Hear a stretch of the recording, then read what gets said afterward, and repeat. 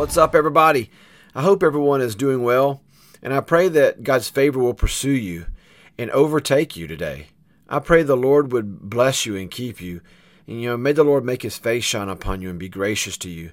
May the Lord lift up his countenance upon you and give you his peace. Guys, God is good, and he wants to share that goodness with you and me. That is the reason we were made, so God could share his goodness and love with us. If you think that God doesn't want to be good to you, to bless you, to show you love and favor, then I would say the devil is a liar, and he is whispering those lies in your ear.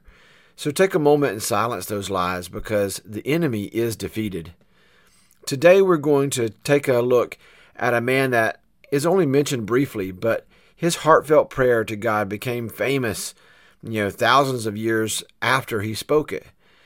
If the Bible were a movie, this guy would be one of the many additional characters or actors that just happens to get one line in a not-so-interesting scene in the movie. His claim to fame is found tucked away in a genealogy mentioned in 1 Chronicles 4, verses 9 and 10. However, this man of honor, whom the Bible refers to as more honorable than his brothers, gets one opportunity, one shot, and boy does he make it count. The only words of his that are recorded would later become known as the prayer of Jabez. So, 1 Chronicles starts out with going through a lot of genealogy before getting to Jabez. Jabez is a descendant of Judah, but when the Bible mentions the descendants of Judah initially, he is not mentioned. He is found in chapter 4, listed under the other clans of Judah. Jabez makes it under the other list. You see, he is way down on the totem pole, so to speak, yet the Bible makes special mention of him being more honorable than his brothers. To me, this shows us that God took someone low on the list and raised him up. He took someone, history would have completely forgot and made him iconic. You may feel like you are the least important person at your job or in your circle, but God sees something different. God sees someone he can use to make a statement, someone he can use to make an impact. Jabez's prayer is known all over the world. Thousands of years later, he could have easily just been another name in the credits, but he was more honorable than his brothers, and here we are still talking about him today. I believe this is another example of how God hears the prayers of the righteous. Jabez clearly tried to live a life of honor, and he clearly loved God. He knew who to go to and where to place his hope, faith, and trust.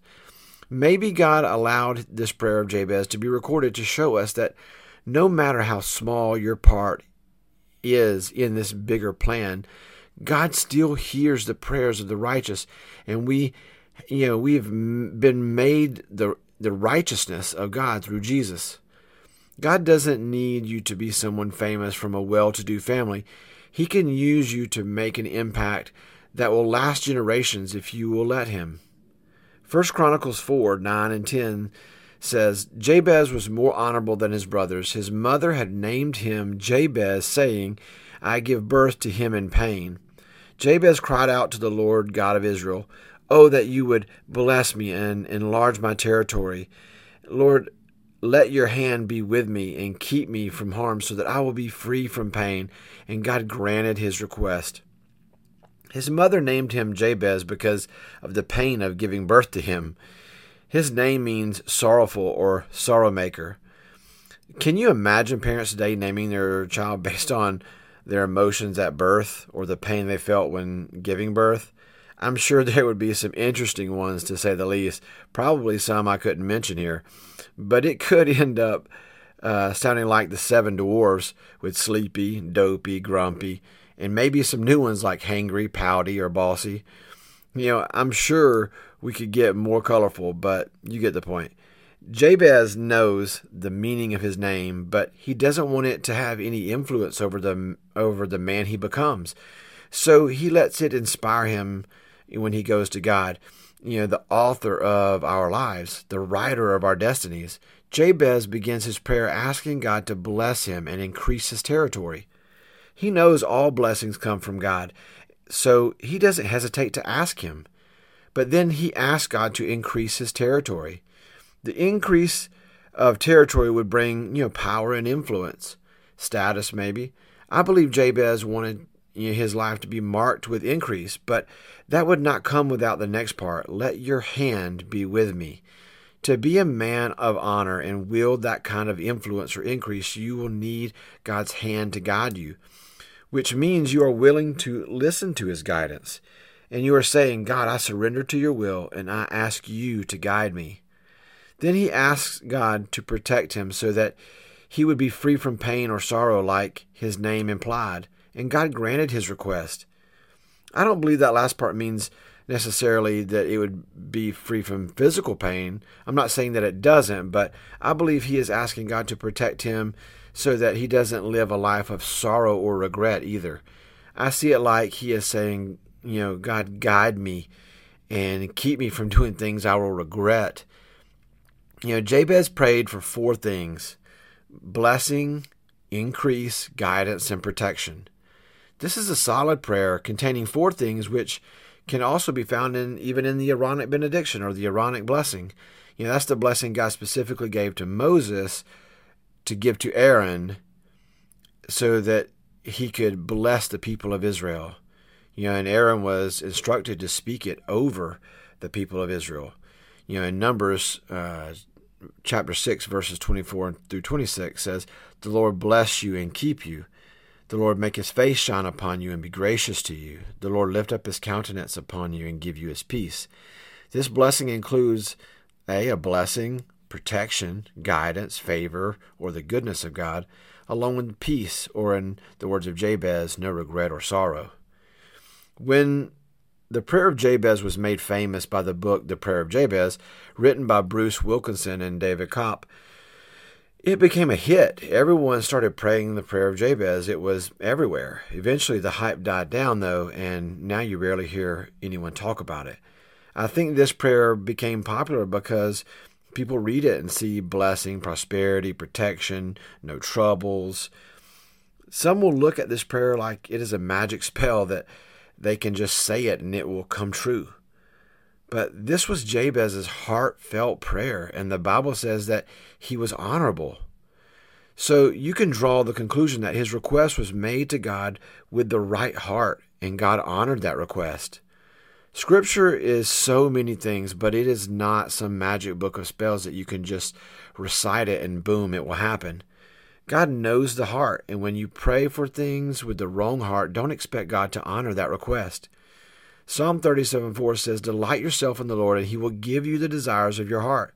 But that is because when you delight yourself in the Lord, he changes your heart. Then when you pray, it is with the right heart, an honorable heart. I believe the prayer of Jabez is a powerful prayer, rich with wisdom on how we can pray. But the key here is that Jabez was an honorable man, and God saw his heart was right and granted his request. I believe we can pray the prayer of Jabez over our life, and I believe God will hear that prayer. Just make sure that your heart is right and your reasons for it are in line with God and come from a place of honor towards God. How can we pray this prayer over our lives in a relevant way? Start from a place of honor with the right heart. Ask God to bless you so that others may see your blessings and know that God is with you. Ask God to increase your territory or influence so that you can be a blessing to more people, a bigger conduit of God's goodness. But if you are not a good steward with what you have, it is unlikely that God will give you more. Next, it is always good to pray for guidance and wisdom. We don't do that enough, I think. But when we do ask God to guide us, it can't just be lip service. We have to listen and sometimes wait on his guidance. Lastly, you can absolutely ask God to protect you from harm, but more importantly, if we ask God to guide us and give us his peace, we can live a life that honors him and is not riddled with sorrow or regret. Like I said earlier, Jabez doesn't play a big role in the Bible, but it doesn't lessen the power of his prayer or what we can learn from it. Our prayers have power when they come from the heart and from a place of honor. When we seek to honor God and be a blessing to others, we can pray with power. You don't have to copy the words of Jabez, but you can use them as a guide. Just pray from the heart and let God do what he does, which is to bless you and show you his goodness. God, thank you for the gift of prayer and the power it holds. Thank you that we can approach the throne of grace and we can come to you with anything. Help us to have the right heart when we come to you in prayer. Help your people to seek you, and may we glorify your name in all that we do. There are so many people out there that need prayer, so let your prayer warriors rise up. Let us begin to speak life and victory over those around us. Let us plead the blood of Jesus over those in need. Let us be your hands and feet, Lord. Allow our paths to cross with those you need us to minister to or be a blessing to. I pray a special blessing over your people. Pour out your favor, Lord. Increase their influence and let their cups run over and into the lives of those they come in contact with. And may everything we do be done for your glory and to point others to you. Amen.